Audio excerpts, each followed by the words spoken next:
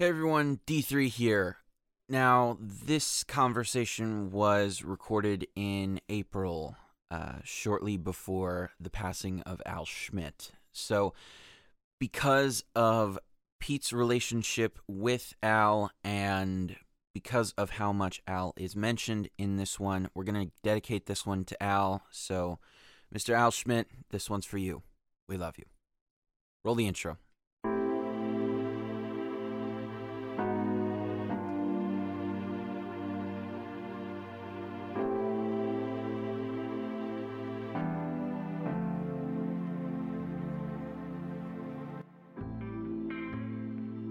How you doing, everyone? Thank you for tuning into this episode of Ready to Record from Blue Girl Studios. My name is Daniel, the D3 Cohen. I am your host, and I am speaking to you from Blue Girl Productions' worldwide headquarters and studios here in my garage. I'm a 19-year-old aspiring musician, engineer, and producer, and like many of you, I make music out of my own home studio. You know, some of today's biggest hit makers work from home studios, so maybe we can help one of you accomplish your big dreams. In our last episode, I had the extreme pleasure of interviewing Mr. Steve Stevens. It was a whole lot of fun, and I totally recommend you check that one out. You can find that episode and lots of other great music podcasts at our network site, pantheonpodcasts.com. You can also find it and other episodes of Ready to Record on our site, bluegirlproductions.net, or anywhere you get your podcasts. This one, the man needs no introduction. Mastering and recording engineer extraordinaire, Mr. Pete Doell, is on the show today.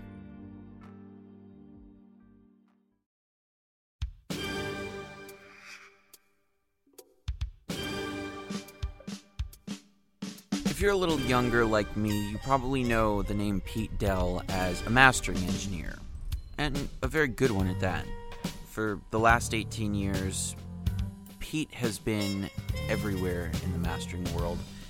Right now, working with Shelly Yakis as the chief mastering engineer at Aftermaster Labs.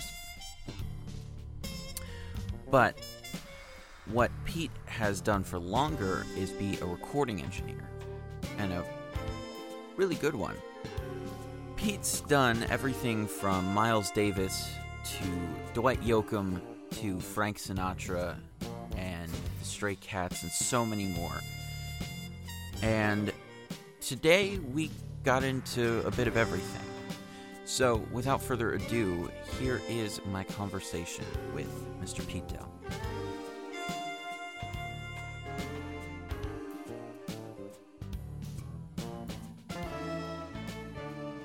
Mr. Pete Doell, welcome to the podcast. I'm thrilled to be here. Well, we're thrilled to have you. So, naturally, as I do with all my guests, I have to ask, audio production, recording, mixing, mastering, this thing we call the engineering world is a crazy business. Why get into it? Where did you start? Masochism struck early in my family. Actually, I came from a fairly musical family, and I actually had a lot of great musical moments as a preteen. And my brother, my eldest brother, was a like a hi-fi enthusiast. Now, this is back in the 50s, and I would help him build, stereo amps and whatnot. And by the time I started playing guitar in bars at 13, because I was already 6'1", and could pass for, a legitimate age enough person, I would need to repair my guitar amps, or bass amps is really what I fell into pretty quickly, because as my other brother pointed out, well, you could sit home and jerk off for quite a number of years, but if you played bass, you could be working all the time, which is sounded like a good idea. So that's what I did. And, it was kind of at that point in the musical time of our culture and our country and all that, back in the 60s, there was so much great music. And I grew up in Rochester, New York, where there was not only a pretty healthy R&B and soul kind of thing, as well as plenty of rock, but it was my brother who came back from the Air Force and turned me on to Jimi Hendrix and stuff. I mean, like the first Jimi Hendrix record, I just wore out, and I got I got to see Jimi Hendrix twice. I got to see him the week that Axis Bold as Love came out, which was the second record, and I got to see him play at the Fillmore East for New Year's Eve with the band of gypsies. So I got that going for me. But when I was in college, although I started off as a pre med major, thinking that I would actually make something out of myself, other than a knucklehead who who only could get off on music, I had I had a band, and we opened up for you know uh, big bands that would go through the college, like uh, we opened for the Moody Blues, John Mayall, Canned Heat, uh, some of the bigger things that would wander through our. This is Albany, New York, where I went to college, Sure. and but one of the drummers, the drummer in my band, he was in the electronic music program. And one day I was in the music building with him, and this door opened, and I saw all these multi-track Scully tape machines and stuff. I was like, "Excuse me, what do I have to do to get in that room?" And it was the electronic music program. And as I say, I'd already got the bug about electronics. And also at that point in time, I had figured out that you didn't necessarily have to have the most killer band or even maybe the most killer song, but if you could come up with a killer and interesting ground shattering kind of sound, you might be onto something. You might have a hit record on your hand just because you had been able to manipulate the medium in a clever and unique way, right? So I was already kind of predisposed, shall we say, to be interested in the technology. So I came at it from a musical, need, repairing stuff so I could keep playing and all that. But it was, uh, it was kind of a hand in glove thing. It was really kind of a natural fit. And when I was in college, like I say, the electronic music program there, um, this is 1969, we had the biggest, largest Moog facility in the country. And it was the only place in the country you could get a degree in electronic music on the undergraduate level. Um, and, at that point, I got to visit Bob Moog in Trumansburg, New York, a number of times. John Cage was a guy who would come to our college and teach every once in a while. So it was really kind of a fertile time for all kinds of music for me back then. Very fortunate. Understandably, the time that uh, having the Moog sound coming out and all of the great music that, I know I reference, certainly everybody else interested in recording and audio production does, and you're living it. Right. Now, our version of electronic music and the Moog synthesizer had no keyboards attached. We weren't trying to do vertical harmony and, all that kind of Western music because they already had orchestras to do that. We were into making more, I guess, for lack of a better term, more like sound design or soundscapes, stuff Mm, that was more pure. And because you're not dealing with, the assigned attack, decay, timbre kind of things that you get when you pick up a traditional instrument. There's a lot of naive music that came up, but there was some really great stuff too. Um, I have, as a not too big of an aside, I do a weekly industry lunch thing and have for a number of years, and we're sort of gone chased into the virtual world because of the pandemic. But it's called the LA Audio Lunch Bunch, right? So every week we get a whole bunch of people together. And heretofore, it was always in person every Wednesday at this nice place out in Burbank. And one of the regulars is a guy named Bob Margouleff. Now, Bob Margouleff, you may or may not know as the producer of the early big Stevie Wonder hits. right, and he programmed all of Stevie's synths. Right. He had an organization or a group with a synthesizer, and it was called Tonto, which stood for the Original New Timbre Orchestra, Tonto, right? Hmm. So we have the we have the like I was saying, we have the lunch bunch thing as a Zoom thing every week. We'll have it again tomorrow. I'll send you the invite. You should come. Will do. Um, but Bob Margolef was on talking about his partner, Malcolm Sissel, who just passed away, which was sad because he was a really amazing and wonderful man, really sweet guy, and a real trailblazer. So, but Bob Margolef is an amazingly, I mean, I won't disclose his age, but let's put it this way: he's so young thinking and still swinging for the fences, more modern, crazy thinker at his advanced age that it's so inspiring. There's another fellow in our crew who is even older, and that's Al Schmidt. I don't know if you know that name, or your readers or listeners will know that name, but he's For those who don't know the name Al Schmidt, you should know the name Al Schmidt because in the words of some dear friends of mine in the local music scene here in San Francisco, he is God. Not like the audio production little G gods. No, he is of the audio production world, big G God. yeah, he's that. In fact, if you were to list, it's probably quicker to list the 12 or 13 artists he hasn't worked with yet Right. than to list his credits. It's just ridiculous. But again, those two guys are so inspiring, not just because of the backlog of their work, but they're still swinging for the fences. You know, I won't disclose numbers, but you could look it up. They're very impressive. So if you ever think of well, I've done enough. I think I'll just go sit on the beach for a while. Look at these guys. They're just unbelievable. Completely. I mean, their careers are utterly ridiculous. They've done. I mean, I think in the case of both of those guys, it's safe to say they've done it all, and they're not going to stop until they've done more than everything possible. Yeah, too true, too true. Well, Now, go ahead.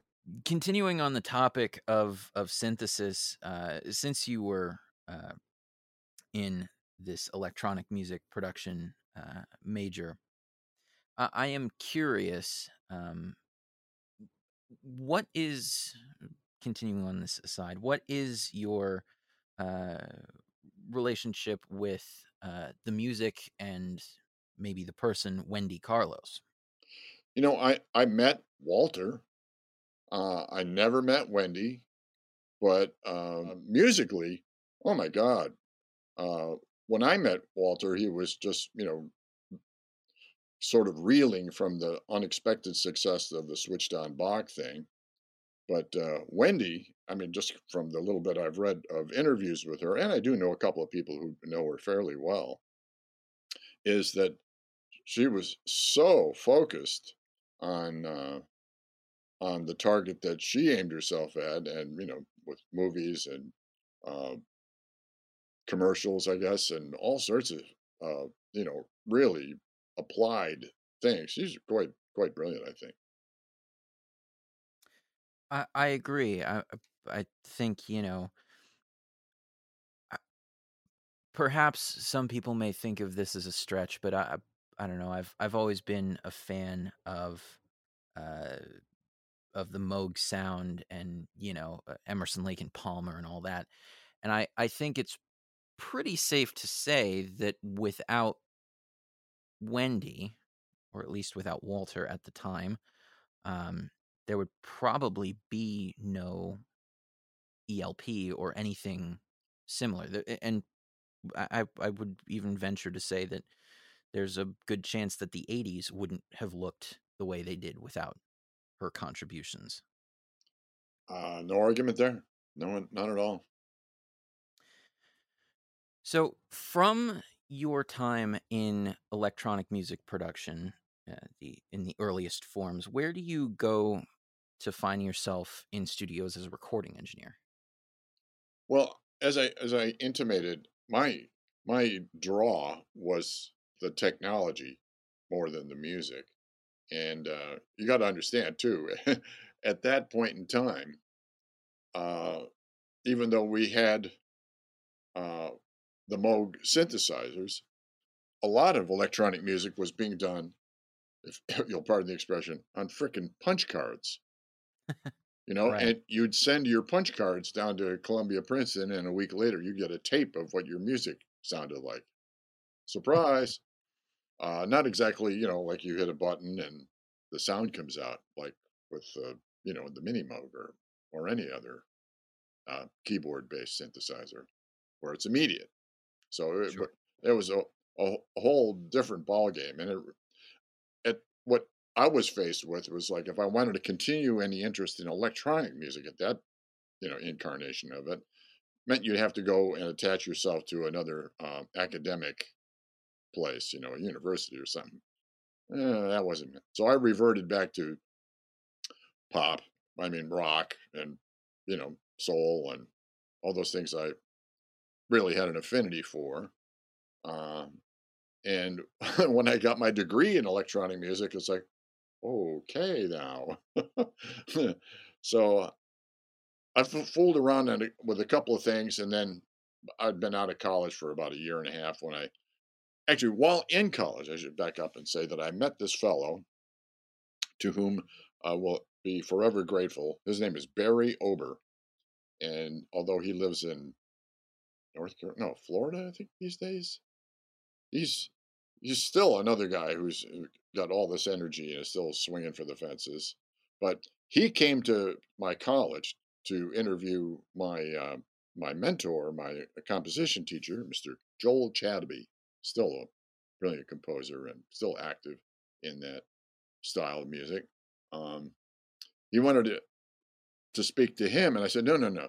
You want to speak to me once I figured out what this guy was all about, because he was affiliated with this recording studio in Boston that was doing all this crazy stuff. I mean, with you know, I won't go into too much detail because it was really kind of for the time really off the wall. Some of it was stuff that it sounds pretty garden variety now, but 50 years ago, however many years ago that was, um, it was pretty revolutionary. So I was really interested in what this guy was up to, and uh, a year and change after I got out of college, I actually moved to Boston and ended up working at that same aforementioned studio, Hmm. and it was great.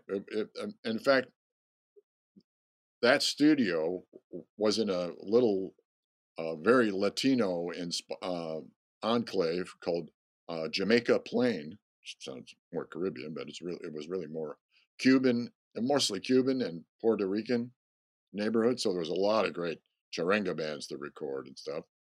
Um, but in addition to working at that studio, I played music in the clubs at night and stuff. Got to do a lot of stuff there when I lived in Boston. I got to play with the Boston Pops. I got to play with the Ice Capades. I got to play in the strip clubs. Boy, that was an education. Um, but all sorts of great musical opportunities. And, like I probably said before, if I was on a terrible date, and at night, I'd say, well, I'm really a recording engineer by day. And if I was on a terrible recording session, well, I'm really a bass player working my way through all the hits and everything at night. So you always had an excuse for being somewhere you didn't really feel like you wanted to be. uh, but it was a great time and a great furtive place. All this great music was going on, and um, you know, I could tell you one quick story how I went to a club. There's a lot of great jazz there in Boston, and you know, getting a band that was Pat Metheny and Jaco Pastorius and Bobby Moses, and getting those guys to come back to our studio and record them all night, and stuff like that. Some incredible musical moments back then. People were very much freer. Uh, oh, it was a lot of fun. Uh, but for recording, unfortunately, the bigger projects, Boston is not that far away from New York City, so a lot of the bigger projects would go down there. Although I got to master Joe Perry's, I think his last record, which is already over a year ago now, and I reminded him that when I was at this place, Dimension Sound in Boston back then, that I we got to record an early version of Aerosmith. Um, you know, they they weren't the huge things that they became, but it was all the same guys. The same guys have been there for 40 friggin' years. Right. Well, that's kind of the beauty of I, I suppose that's kind of the beauty of the Northeast of the United States at the time. You got so much different stuff in front of you. Yeah, and I don't know if you did you grow up in California? I know you're living up north of I Cal now. born and raised in San Francisco. Yeah, I father from Manhattan, went to school at Columbia, so I have a lot of New York influence. But born and raised in California. Yeah. Well, what I was gonna say as a point of reference is like, I grew up in Rochester, New York, where the joke is there are only 3 seasons, and they are June, July, and winter, Winter. Right. right? So it was cold so much of the fucking time that you stayed in house and practiced. A lot of great players came from colder environments, which is not to say that that's the only reason, but I'm not sure for point of comparison how I would have fared if I grew up out here in LA. You know, it's just hey, surf's up. Hey, it's just too nice to stay in the house and record or practice rather. A different environment. Well, I have to admit to you, just as a bit of an aside, on a more personal note of myself, growing up as an only child and homeschooled. Uh, Oh wow. well, both parents were in the music industry. They had to get to gigs, so they couldn't really leave me at school. Um, but similar experience. You're kind of cooped up in the house all day, no friends, no nothing to do. So what do? You practice playing music. Amen. Good on you. I am curious because you already we have talked about uh, a very wide range of music in your career, and I know you had two releases in 1986, one being a Miles Davis album and the other being Stray Cats. Uh, I have asked this before of several of my guests, and I can think of Christina Picari in particular. I asked this, who has a similar uh, story to you in that regard of multiple genres. How, what's your philosophy between jumping from one session to another? Do you find yourself having to switch hats, or is it all the same? You're recording a band, you're recording a piece of music.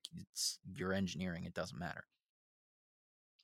Well, on one level, on its most basic level, it's all music, right? It's supposed to touch people, and you know, they're really it's really not that wildly different. I mean, the specifics are different, but and the specific people are different certainly, Right. but what it is, what you're trying to do with it. If you will look at recorded musical material as putty, right, and you're trying to mold it into something that is going to really turn your audience on, then it's really not all that wildly different. Uh, Both Christina and I both share having been staff engineers at Capitol Records Studios for many years. Well, she's still there, but I was there for 15, 16 years, long time. And I still refer to it as my home. It definitely was a spectacular place to sort of cut your teeth. Um, but yeah, it was so much fun. And to get a variety like that, um, you'd be doing a TV date in the morning, and then um, Steve Miller band record in the evening, or it could be anything. And that was so much fun. Uh, and just to jump ahead, what I do now as a mastering engineer, uh, you don't get pigeonholed. Like if I bet if I was doing this in the era when vinyl records were the one and only delivery medium, um, cutting vinyl for different genres of music really does require much more of a specialty than if your delivery medium is just digital. Sure. Um, Different problems because of bass management and all that kind of good stuff. Uh, but I was going to say the great thing about being a mastering engineer too is that you don't get pigeonholed. I get to do a huge variety of stuff, and that makes it fun going to work every day. Um, but back to your question about is it like schizophrenia to do that? No, it helps bring out one's basic musicality. I think you get to the what really makes this. You're capturing a performance, right? Um, when I got to work with Miles Davis, I mean that guy was, you know, how shall we say, different.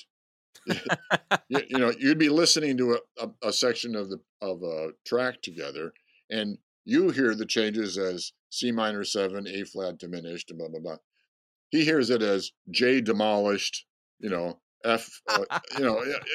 He hears it in a completely other way, and obviously a way more interesting, fascinating way. Uh, but it's amazing to see how different people think, and exciting. Well, I mean, there are a few stories that always come out to me when it comes to Miles Davis. Obviously, like the famous Herbie story of they were playing in a club one night and he took a solo and it got very mediocre response from the crowd. And the next night, Miles told him, "Don't play the bottom notes," but what Herbie heard was, "Don't play the butter notes." Um, and Herbie came out. Herbie came to him after the show because he had gotten the most applause he had ever gotten up until that point. And he said, "The hell was that?" And Herbie told Miles, "He told me don't play the butter notes." He said, "I said don't play the bottom notes, but whatever the hell you did, keep doing it." That's great. Another really funny story. Both my parents worked for Bill Graham, Oh wow. and there was a time that Bill loved talking about. They were at the Greek Theater, and Miles was playing, and he comes into the back and he sees Bill, and these guys have a mutual respect for each other because New York, old school, both. Bill being a big fan of jazz and Latin music, and Miles being kind of Miles, and he went up to Bill and said, "Hey Graham, give me a hand." Uh, he gave Miles his hand, and Miles put his hand up into you know facing Miles like Bill was telling him to stop, and he punched his hand, smiled and sort of chuckled under his breath and walked away. Um, my I don't know why my father loves telling that story. After he heard it from Bill, he's been telling that story for 30 years and just loves telling that one. Just as especially because I'm in a jazz band, I'm sure, and how much everybody just worships Miles Davis, tells him how crazy he is. Oh man, he was crazy, but crazy funny, and also crazy like a fox. Really, like he was. You probably have heard that he's renowned for not wanting to like fix a take. I'll give you another take, but I ain't fixing anything. Because everything is a piece unto itself, or it's a Right, performance, right? right. So I forget what song it was on the record, but he had played this ridiculous, long, gorgeous thing, and then he, as you might imagine, a lot of these people who are super creative, they play their best stuff when they don't really know, they're not overly familiar with it. They're Hmm. they're just reacting, right? So he played this thing. He wasn't sure where, how far it goes, and so he ended up diminishing it, like coming down dynamically and ending the thing like, I don't know, 32 bars from the end, and it was like Tommy LaPuma, who was the producer of this great, great record, said to me, "Oh man, we got to get him to fix this." So we got on the talk back, Miles, can we just like roll back a little bit and just have you finish it out? That was just incredible. And as I say, Miles was notorious for not wanting to fix anything, but he acquiesced. He said, "Okay, yeah, I'll fix this." So I rolled back 16 bars, show him exactly where I'm going to drop in, roll back, you know, play up to the spot. I go in to record, and like I say, where we had stopped, it had diminished diminuendo down to something very soft, right? But when Mm-hmm. I dropped in, after showing him where we were going to go, he was at the fucking moon dynamically. It was like triple forte, and you know, and and the tape ends 8 bars or 16 bars later, and he leans down to the microphone and goes, "Yeah, I fixed it. I fixed your Italian ass." To La Puma, Okay, yeah, sure, I'll fix it for you. Go ahead. My other favorite memory from that time of that record was uh, we were going to do percussion overdubs on, you know, on several tracks. So we wanted to hire Paulinho da Costa. I don't know if you know that name, but Paulinho, among other things. Okay, think of Michael Jackson's Billie Jean, Right. right? Je tu, je tu, je tu, je tu, je tu, je tu, je, the cabasa. That's the groove. Uh, Mm-hmm. and I know from Bruce Swedien that how they got that sound on the cabasa is they recorded it at half speed so that when you played it back, the harmonics would be up an octave and make it have this shimmer, right? So you can imagine how tough it is to make it groove when it's you know what I mean? Mm-hmm. That's tougher, way tougher. So that's the artistry of this cat. So that was the guy we wanted, the Puma and myself and Marcus Miller, who was the other producer, real producer of the record. We were all voting for La Puma, but Miles, God love him, was loyal, and he was going to have the guy who is the percussionist in his live band. And I won't mention his name, but he is also a spectacularly talented guy, great musician. Just wasn't Paulinho, right? So he shows up for the date and he brings in like 20 road cases. It's like Barnum and Bailey time here, with the amount of road cases he broke, and Oof. we're thinking we're only going to, need a cowbell, tambourine, clave, whatever, not all this stuff. So he he sees Miles sees all this stuff come, and he sees the player set up all these wild instruments, and you know Miles is seeing, okay, I've been set up here. Okay, you're not going to mess with me, right?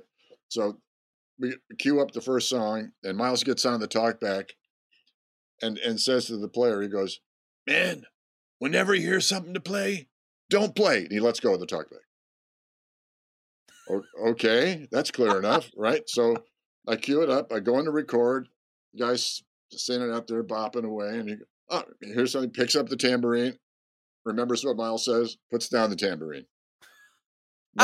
Another 8 bars later. Oh, here's something else. He grabs a cowbell, puts down the cowbell. You know, we're all dying on the fucking floor in the control room. Lupuma, Miles, myself. Oh my god, it was just because Miles is not going to be eating crow for his choice of guy. This is his way of this is his way of dealing with the situation. It was spectacularly funny. No kidding. Wow. The best part of that whole record, though, for me, was getting to go out to dinner. But it was just La Puma and Miles and myself. Did that a couple, 3 times, and you can imagine the stories. Oh my God, that was really an education, and just I was so blessed. You know, that's it's probably well, it definitely pales in comparison to having dinner with Miles, but I can definitely understand the sentiment. I know there was a night after a gig, and I was standing out on a buddy of mine's balcony with the lead singer of the Spin Doctors and the aforementioned keyboardist of Spinal Tap, Viv Savage, and we're out there smoking a joint, uh, and uh, and hearing these two, you know, have stories from the road was absolutely hilarious. The best part for me was watching the face of Chris Barron as the keyboardist of Spinal Tap, the original keyboardist of Spinal Tap, Viv Savage, is explaining all of the crazy times of being in Spinal Tap. All bet. Um, so I cannot uh, I cannot share in a experience as great as having dinner with Miles Davis. I can understand the sentiment and the idea of having a moment like that. Oh yes, I got to work on a couple of Frank Sinatra records, but they were later on. But you can imagine some of the stories that you heard were pretty out there. But they were later in his life. I mean, I think he was 77 when we did the two Sinatra's duets records. This is in the early '90s, I think. Uh, Right. but it was fun. I got a quick story about that though. It was like the first night of the first album. Um, we had set up a like a booth, a hut, with glass all around, but enclosed top, so we could mix vocal takes with different band takes if need be. Like in case we got a great performance from the band, but maybe he flubbed a line or did a different version on another take that we wanted to use that was preferred. We could mix and match, right? So, Right. so the first night, we had to scratch out all the mics, and we got all that, did all the nuts and bolts stuff. The band comes in, and it was Pat Williams arrangements, and he was conducting, and the band was, who was who of the greatest big band players, all the greatest studio players and everything. And so we had rehearsed with the band for a couple hours, going over the charts before Sinatra was supposed to show up at 7. I think maybe we had the band from 5 to 7 just as rehearsal, or something like that.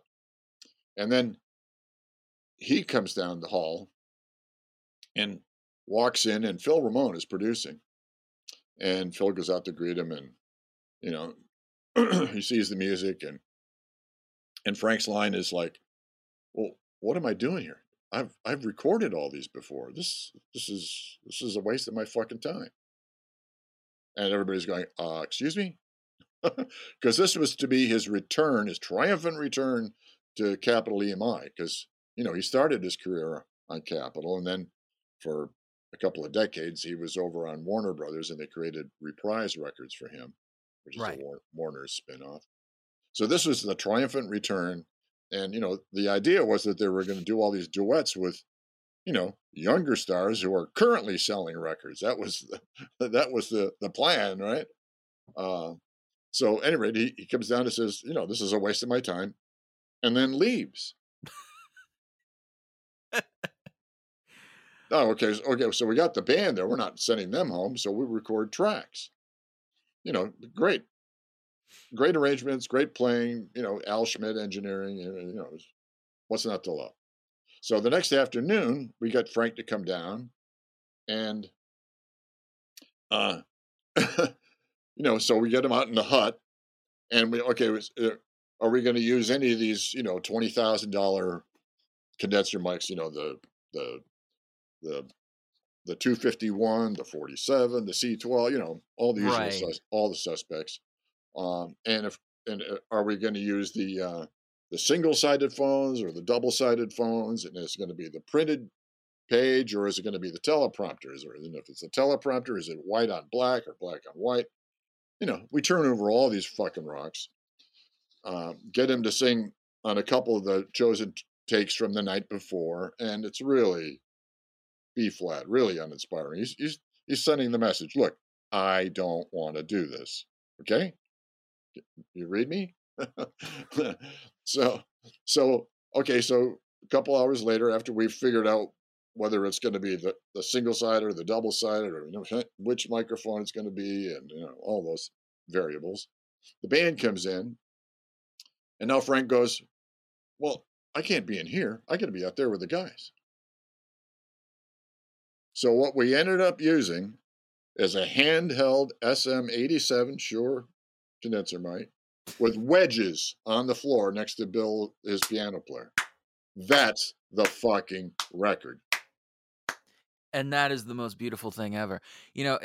I'm glad you brought up Sinatra, because one of the and I wish I could find the actual quote somewhere so I could print it out and frame it on a wall in my studio. But there was a story that I had heard about him doing some takes probably in the 70s, where he went in and the band had already tracked, and he dubbed the whole thing and did this vocal dubbing session, and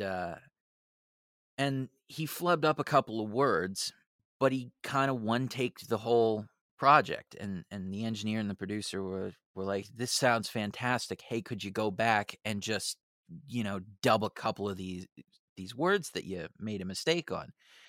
And as far as the story goes that I heard, he looked at them with a straight face, said overdubs are for pussies, and walked out of the studio. Yeah, right.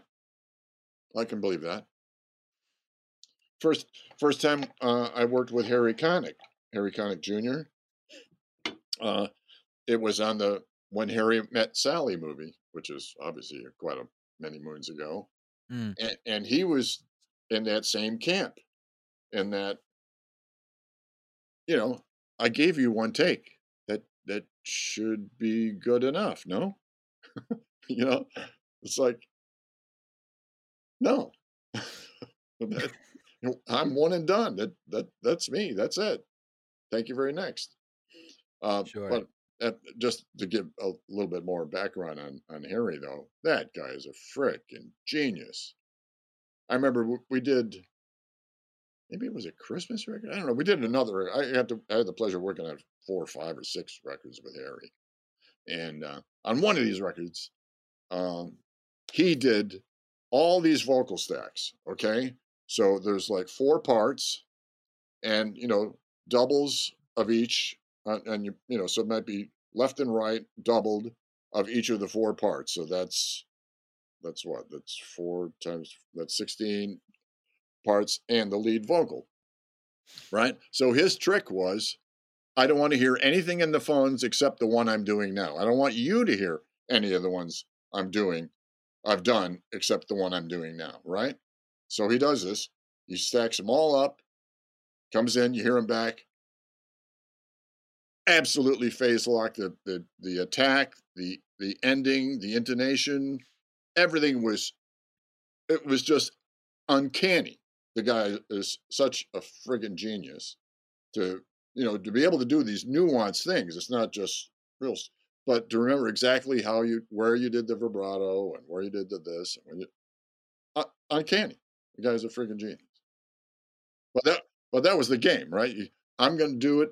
You don't get to hear it. I don't get to hear it till it's all done. I got to admit, I kind of find that smart. I've seen.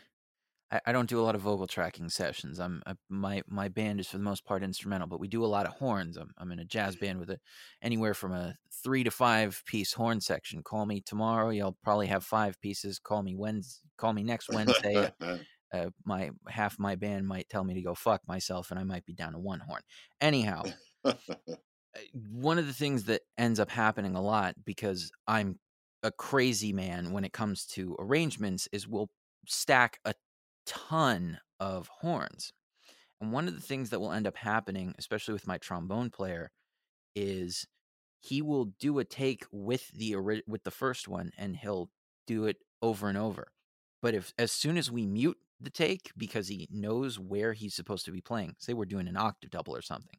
If we do an octave double and I mute the original take, he does it perfectly, in time, on intonation, like everything's correct.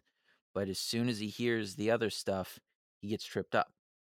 And it's, Interesting. and it's the same for, it's not every horn player and it's not every session. Sometimes they need the original takes, but sometimes the original takes will trip people up, I've noticed. Not sure if that's something that Harry fears or has experienced, or if he's just a guy who's like, you know what, fuck it, I'm gonna make these guys do it my way. But it's I think, certainly interesting. yeah, my bet is it's more like that. It's more choice B there. Right, right. Now, as far as things like, I am curious because I'm a multi instrumentalist and a drummer. I want to hear your philosophy on drum recording in particular, because I feel like in the grand scheme of music, a lot of things as far as microphones and choice and placement is very similar. Be you doing a rock session, a funk session, or a jazz session, a guitar cabinet is a guitar cabinet, an acoustic is an acoustic, a vocal is a vocal. But drums somehow will generally have different miking techniques for different styles of music. Certainly jazz uses fewer mics than a rock session, where at least in my experience they're more close mic'd. What's your philosophy on miking per different styles of music? Like doing drums with all close mics in rock and doing a pair of overheads and a kick mic for a jazz Yeah. session. I think drums, as you were building up to the question, my mind went to piano recording. How there's so many different ways to mic the piano, and uh, depending on what it's going to live with. Let's say if it's going to cut through a wall of guitars, or if it's going to be more, you know, the main feature, and whether you're supposed to feel like you're looking down right above the hammers, or if you're a couple feet outside the piano. There's a million ways to capture the piano, totally determined by what the music that is going to come from that instrument. Sure. But set of drums, for myself, I think you always have the close mics for for you may not ever even turn them on, but Hmm. in the mix, but you better have them. It's the same thing like when you record an orchestra. Do you know what a decatry is? Vaguely. Well, it's the three mics, left, center, right, that are up right above the Sure. conductor's head. Sure. Like 15 feet above his head, practically. And the idea is that they are capturing the balance that he is eking out from the orchestra, right? If you only had those, you'd get the performance that he wants, right? But for articulation and for spatial or identification, uh, we always have the spot mics, but you may or may not ever turn them on. I mean, Right. you'll record them, but they may not actually see the light of day in the mix. So I was going to say with a set of drums, I had the good fortune on doing one of Marcus Miller's record, where the band was Wayne Shorter, Tony Williams, Marcus, uh, Lala Hathaway singing, and Joe Sample on piano. Great lineup. Yeah, a lot of lamos, right? But to, Okay. to but to record Tony, I had the usual close mics, and I had some. Probably the overheads might have been, like a foot higher than normal, but I don't remember even doing that. Because in a situation like that, a lot of this stuff may or may not be all done live in the room, so there will be a more, how should we say, diffuse, or more, uh, splashy quality to it with the leakage because other players are out in that same space with him, Right. as a as opposed to having everything so nice and needy and sequestered in their own spaces acoustically. So I I think that a lot of the times you are covering your butt to have things in that you can reach for in the mix should you need it. Now, if you're if you're Al Schmidt and you're used to doing stuff where the live mix is it, then you are really trying to make sure you have exactly what you think you need and nothing more and nothing less. Right. Of course. I got a quick Al Schmidt story to that end, which was we were doing string overdubs on a Barry White record, I think it was. And if you've ever done strings, because it's a lot of money to have 40 people out there with the meter running. Right. Also, for the whole session, you have the strings too loud, just so you can not only make sure you can police the parts, that nobody's playing the wrong note here or there, and also that, one of the U67s or one of the expensive microphones hasn't started, spitting or frying or humming or, some electrical anomaly hasn't crept into the session. And then you're supposed to make a rough mix after listening with that, totally wrong perspective for hours, right? Right. So at the end of this date uh, for um, for Barry White, that we had to do a rough mix. So God bless him. Al pulls the strings down, push the lead vocal way up, and it takes a few seconds to get it. Okay, roll it. So rolling the quarter-inch tape or whatever it was, and he gets to about the middle of the song, and it sounds like $1,000,000. I mean, it sounds just like a freaking polished record. I mean, a mix that we mere mortals would spend 8 or 10 hours to get Al got in about 90 seconds, right? Sure. So we got about halfway through the song, and he takes the pan on the lead vocal track and goes, foot, foot, hard left, hard right, back to the center. And I flip out and I go, Al, you want me to stop the tape? Stop, go over this and do another mix? He goes, oh no. Whenever you're doing a rough mix, you make sure you put a big booger on it so they can't use it. They have to pay you again to do the real mix. Oh my God. And you can imagine that probably happened to him more than a handful of times because his rough mixes are so great. Well, if he's doing it on purpose and you're sitting there thinking, "Wow, this rough sounds like a final," then yeah, no kidding. Yeah, I mean, that philosophy came from having been burned a few times. Right. You don't get that kind of you don't get that kind of wisdom without being fucked over at least Yeah. 1,000 times. What's that old joke about experience is the ability to recognize when you're making the same mistake a second time. Right. Right. Yeah. Yeah. Yeah. So, but back to your question about how do you choose the right mics? Well, for the style of music, absolutely you do. As far as, let's say, if it's a jazz thing, I might use all condensers on the drums, because crispness and detail is arguably more what it's about than, say, body and girth and stuff. Like for a rock record, I might use more. I might lean more on dynamic mics or even ribbon mics for some of the close mics on the kit. Mm-hmm. Right. Because again, it's more maybe about size and impact than it is about being a color and being the time.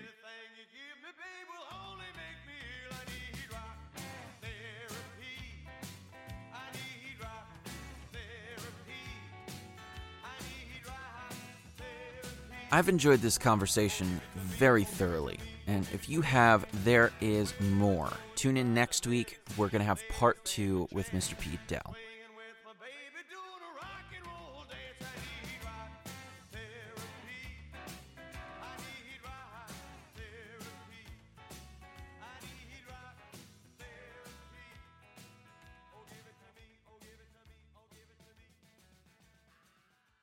Welcome to Gear Talk. Today I am going to be talking about something that I sort of talked about very early on in the show on the episode with Tree Adams, but I'm going to get into detail on a specific part of that topic here, which is sampling. Now, sampling is something that I haven't done that much of, but recently started doing a little bit more of. One particular example of this is my recent acquisition of an early 70s Rogers Holiday kit, which I ended up sampling sounds from to use for just about anything I need to. Now, for some people, samples are their whole life in music. For those of you who aren't as fortunate as I am to record live drums or real Rhodes pianos, Hammond organs, acoustic pianos, things like that, sampling is incredibly powerful and incredibly potent. For some other people, those in a category like me where we record live drums and real electric pianos and things of that nature, sampling can also be used to do things like take your Rhodes piano or Hammond organ out on an electronic keyboard without having to actually take the instrument out, or being able to reinforce existing parts with samples of an instrument. I know I just sampled the Holiday kit, like I said, and I'm going to be using the tom samples that I took to reinforce the toms on the Moonlight song, which I did not close mic the toms on. Now, how could samples be good for you? Well, like I said earlier, some people don't have the ability to record live drums or real keys, and that's okay. Samples will do you a world of good, especially nowadays with all the wonderful samples and sounds out there. You can get just about anything. Drums, there's so much stuff from Superior Drummer, Get Good Drums, and so much more. And as far as keys, well, look no further than Keyscape. Even amps can be sampled. Well, sort of. Not exactly, but they're called simulations, amp sims, and all that stuff, and cabinet impulse responses. So maybe you want to record your guitar direct, and you use your amp sim to give it a good sound in your headphones, but you have a real amp. Now, let's say you're in an apartment and can't really plug your 2 or 412 Marshall cab into your head. Well, bummer. I know that cabinet probably sounds fantastic, but fear not, because you can always take a attenuated output from the head and still use it with a cabinet simulation. Now, there's so much good stuff out there, and I don't know the half of it. So please let me know what you guys like. Send us an email, r2r.bluegirl@gmail.com. I will be looking out for your replies. Also, if anybody is interested in hearing the samples and maybe getting them, I will gauge how much interest there are, and maybe I will put them up for a sale. Let me know.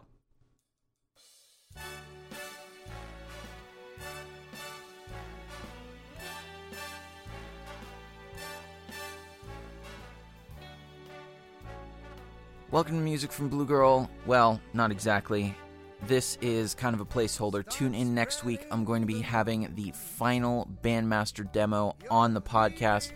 Also, look out this week. I'm going to try my very best to have the video finished. And if not, I'm going to be trying to release it next week as a companion to Part 2. This was a follow-up to the Steve Stevens episode, which I spoke of my Bandmaster on. I'm also going to be starting this one as the first episode of a series of Hartman Electronics pedals demos, and I cannot wait to share it with all of you. So stay tuned. In that city that doesn't sleep,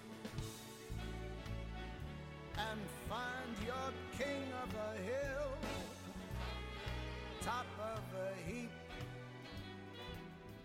Your small town. That's the show, everybody. Thank you for listening. I hope you enjoyed listening as much as I enjoyed talking to all of you. Tune in next week. We're going to have Pete Doell back on the show. It's going to be part 2, and it's going to be phenomenal. As always, there will be more gear to geek out on and more music to share with all of you. But for now, this is Daniel, the D3 Cohen, signing off from Blue Girl Productions' worldwide headquarters and studios right here in San Francisco, California. We're ready to record.